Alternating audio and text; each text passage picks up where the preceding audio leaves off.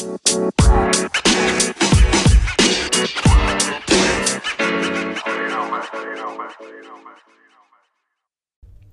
going on, y'all? Welcome back to the Earn Your Good Day podcast, where we have a fundamental belief that people are stronger, more resilient, and far more capable of things than they believe in or are told are even possible.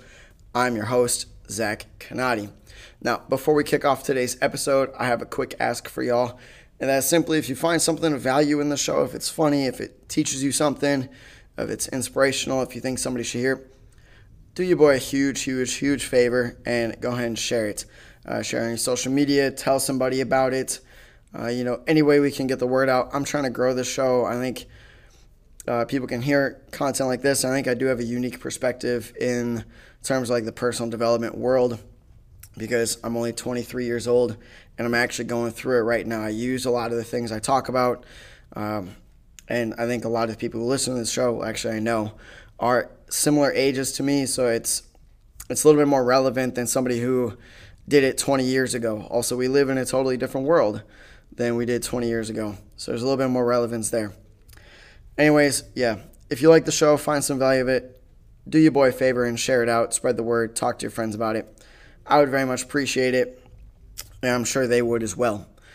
Now, today's episode is actually going to be a story I want to tell you guys about a conversation my uncle and I had now probably about 6 or 7 months ago, and how a single word, what each of us thought about it, really determined what the conversation entailed and what we were each talking about.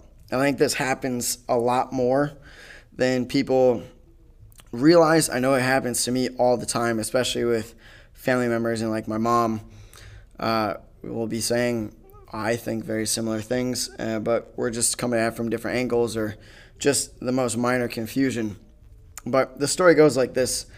It was about, like I said, 6 or 7 months ago, and I had finally been able to connect with my uncle after I'd been gone for the entire summer doing an internship up in North Dakota, where I was lucky enough to work with my uncle at the gym that he owns. I was a assistant strength and conditioning coordinator for a youth strength conditioning program focused on speed.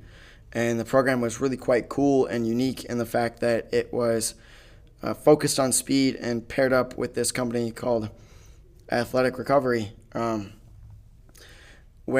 Athletic Republic, and they kind of trademarked this specially designed treadmill that could go up to really crazy high inclines, like 40 degrees, and then also declines.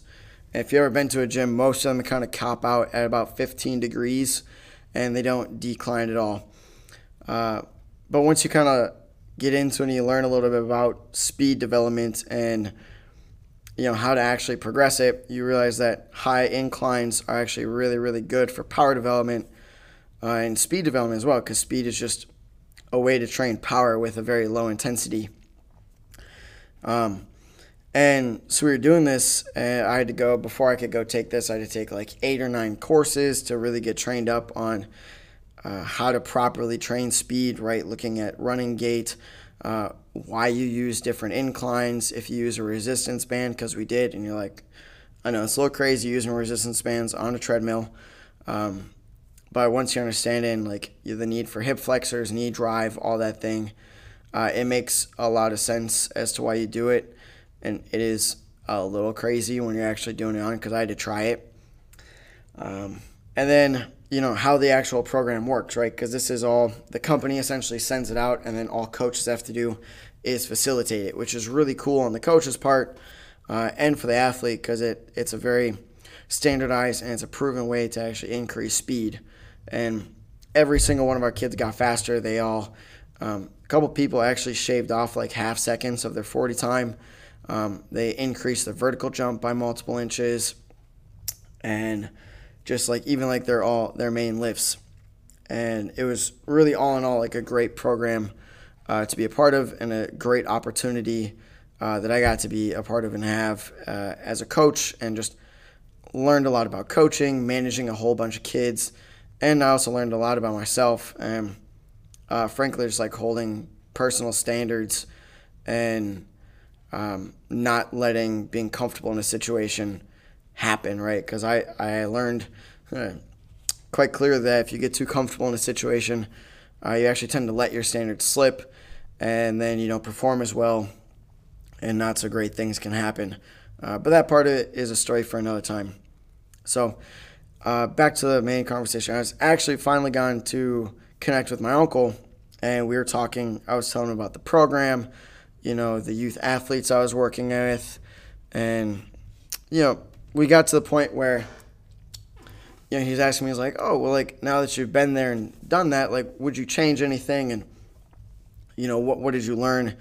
And things like that. And I was telling him about, some of the inefficiencies that I would probably adjust if I were to go back, or if I were to run a program similar to that.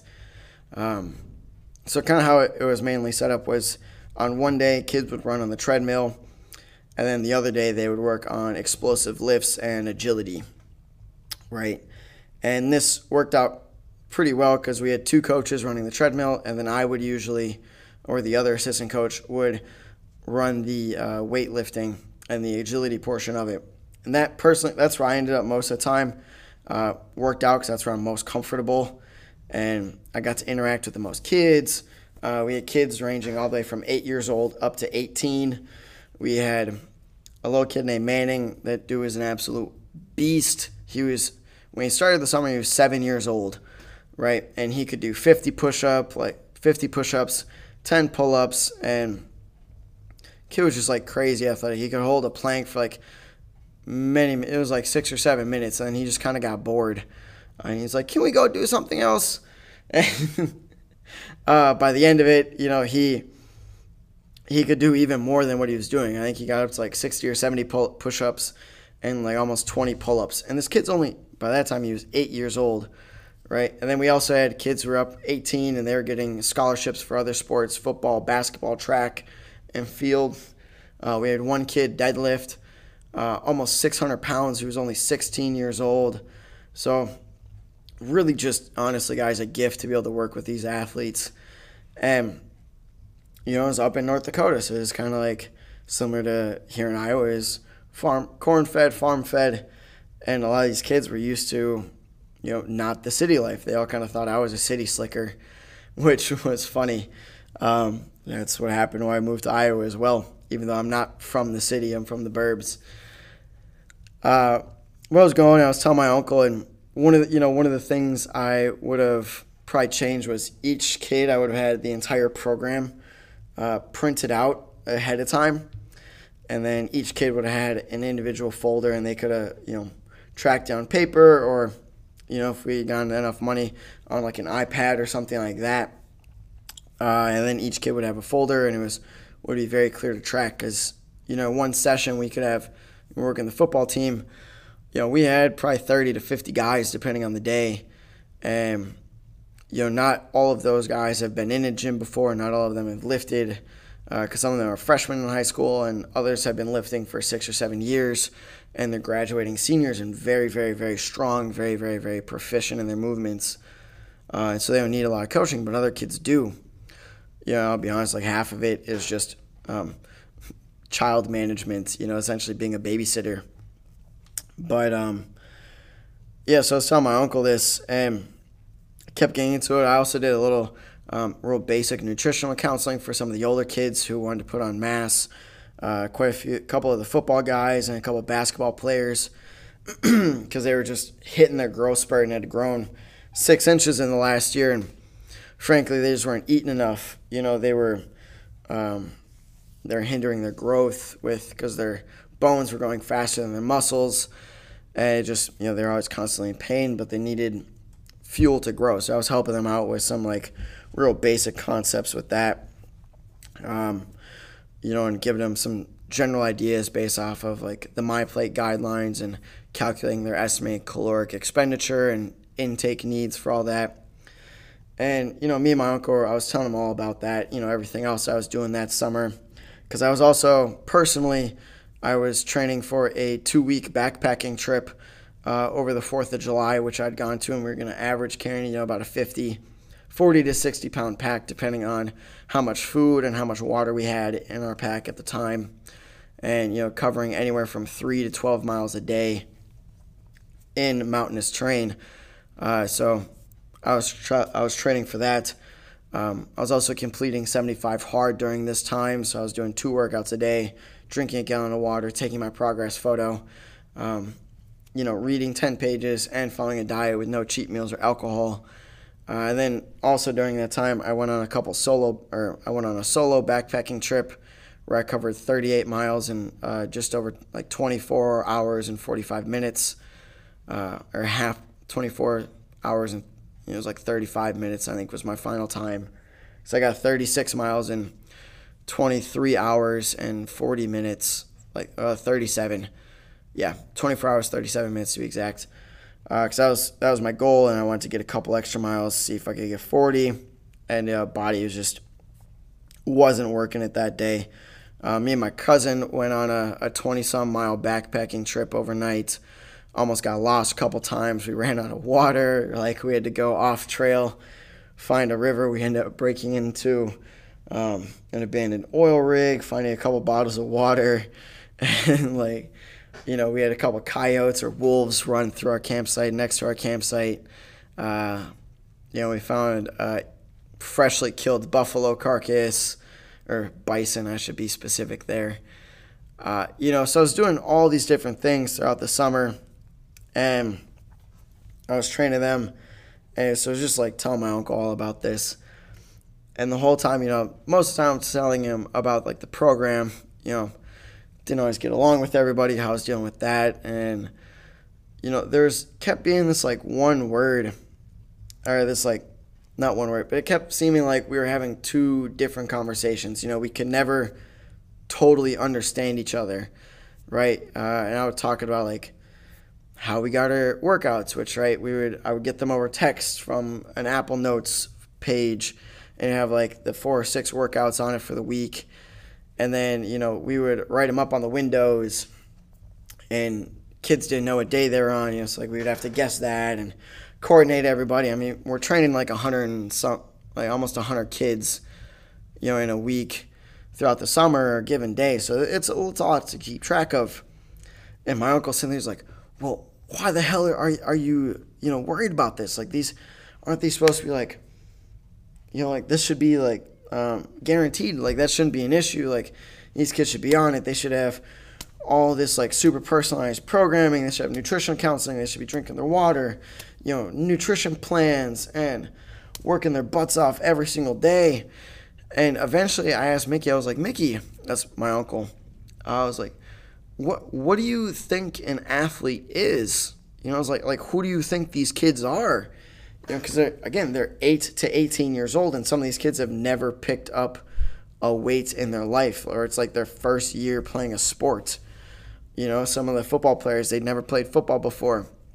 And part of the football team's requirements over the summer is you have to join this weights program or a weights program, because there's a couple in town. And so he was well, they're high-level elite athletes, and, they, very proficient at, their craft and all, yada, yada, yada, all these super, essentially, describing professional or, D1 collegiate athletes. And I was Mickey, these kids are 8 to 18 years old, and some of them have never been in a weight room before. And he just looks at me, and he was what? He couldn't quite understand what they were, because I kept calling them athletes, right? I was oh yeah, the athletes we work with. Because my definition of an athlete is anybody who plays an organized sport, right? And now there's tons of iterations of that, right? You could be a youth athlete, a recreational athlete, a semi-professional athlete, an amateur athlete, high school, collegiate, professional, elites, right? All these different things. All of them are athletes because they are organized sports, right? And I think I would separate somebody just regularly plays pickup basketball at the park or pickup game of football at the park. They're not an athlete. But if they're in a pickup basketball league, or an adult intramural softball league, then I would consider that person an athlete regardless of the severity, simply because it's organized, right? Now that's my personal definition of it. If you have a different one, cool beans, whatever's clever, bro. But my Uncle Mickey just couldn't. That like blew his mind. Like he couldn't grasp that. And mind you, we're almost 3 hours deep into this conversation when I asked him this question, and this whole time we're having seemingly different conversations, right? Like he's thinking I'm talking about all these elite people, and looking back at it, we both just sat there and chuckled because we looked back at the conversation. We're like, oh, that's why neither of us got each other, and we were like so confused. Because we were talking like, oh, this is why he was thinking that, because and he was telling me about his experience, and he's just like a regular dude. When he would go to a gym, or he had joined a couple fitness challenges, and they had all the programs like written out and personalized to you. They had a coach that met with you weekly. They had a nutrition plan for you. They had a sleep schedule, workout schedule, water schedule, all these different things. So it was like perfectly laid out for you, and all you had to do was just follow it. And so he came in and he was like, oh, well, they're athletes. They should get at least that, if not more, And, here I am thinking what they are is just like, look, kids 8 to 18, coming to a gym to work out, specifically to get faster, work on their speed and strength development.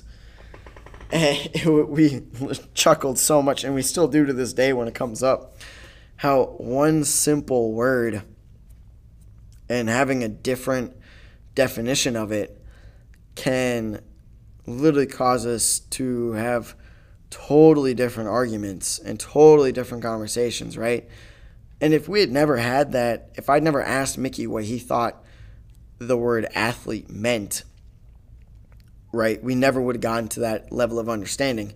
We never would have been able to chuckle, and we would have continued thinking the other one's a dumbass because why can't you understand what an athlete is? And, in Mickey's sense, why aren't they getting all of this? And then in my sense, dude, these are kids. Like, why would you expect them to have all of this? Like, they're not D1 collegiate athletes. They're not professional athletes. Like, that's just not how most athletic programs are.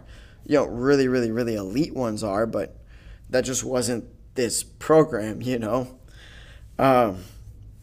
So it's really funny, and what I want you guys to take away from this story is, next time you're conversing with somebody and it feels like you just can't, you're not understanding each other, or you just can't quite get on the same page, and you're not quite arguing in the terms like you're getting like aggressive or like, irritate with the person. Hopefully you realize this before. But, ask yourself and the other person what certain words mean. If it's a relationship, what does love mean? Right? What does it mean when so-and-so says, I love you? Right? What does it mean when you say, I'm going to commit to this thing? Right? Commitment, does that mean like you're going to show up every single time with the best attitude, with the most enthusiasm possible, and you're going to put that above everything else? Or is it you're only there for your scheduled time, you'll show up on time, you'll do your job, but nothing more, right? If you say you love somebody, does that mean that they're your number one person, that they're above every other person, right? Or do you just have like a strong emotional bond to them? Is there a kind of love, right? Like I would say I love my boys all the time. I love my friends. Yet if you ask me like if it's them or my mom 100%, right? Like I love my mother to death. Even though, sometimes we get into arguments or whatnot, like I would do anything for her. I would drop the entire world if she asked me to, right? One day if I get a wife and kids, likely my kids will fill that number one spot, right? And then my wife, and then likely my parents, because for me, I love them. And when I say I love somebody, I mean I'm committed to them, right? Not that we're always gonna be on the best terms, but that, I will continue to show up. I will continue to put forth effort. Right? Like it's more than just, yeah, we're hanging out, or we're doing this thing together, whatever it is. Like it's a serious word, to me, right? And if it's not to you or to somebody like having that conversation, preferably early, makes so many things just so much simpler. And I think that's kind of like the real message for you guys, is focus on clarity in our communication, right? Like when you're communicating with somebody, trying to be as clear as possible, even if it's to the point of almost annoyance, right? Where it's like, or almost excessive. That's better than, in a lot of times, being super ambiguous with somebody, where it could mean many, many, many things, right? Because then you're left wondering, like, does it mean this? Doesn't mean that? Like, well, what do they actually mean, right? Or if you're in a situation, maybe you're texting somebody, that's a really hard spot to be clear with, because, studies show that we actually only communicate, only 7% of our communication is verbal, meaning the literal words that we say. Think about it like, I love you. Yeah, I love you. Those two things mean totally different things, yet the words I used are the exact same. I love you, yes. Or I love you, yes. Right? Your tonality is a huge part of that, right? The way you speak, your voice inflection. And then if you're in person or you're video chatting with somebody, what does their body language say? Does it match their words? If someone goes, ha, ha, ha, right? Most of us, we know they're being sarcastic, right? But if they're keeling over laughing, ha, ha, ha, ha, ha, laughing to the point of tears, obviously they found that very funny.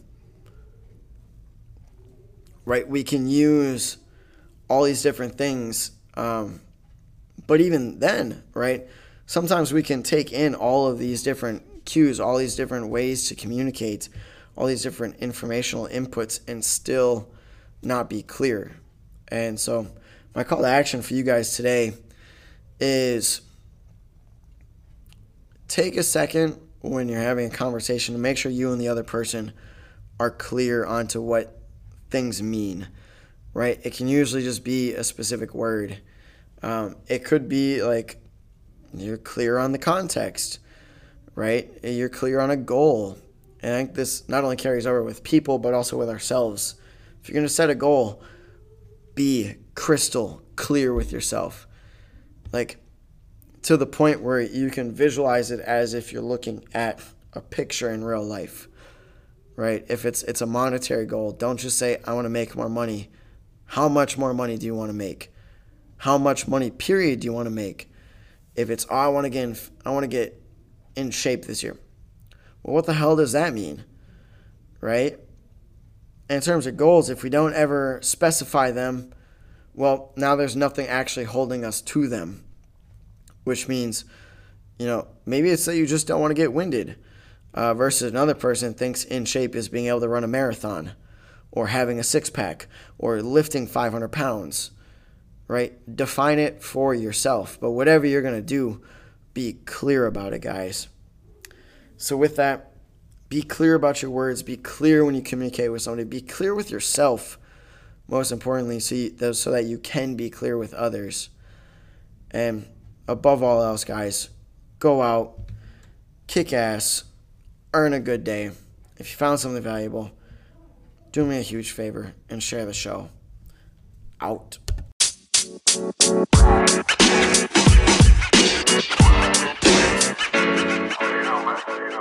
know, man.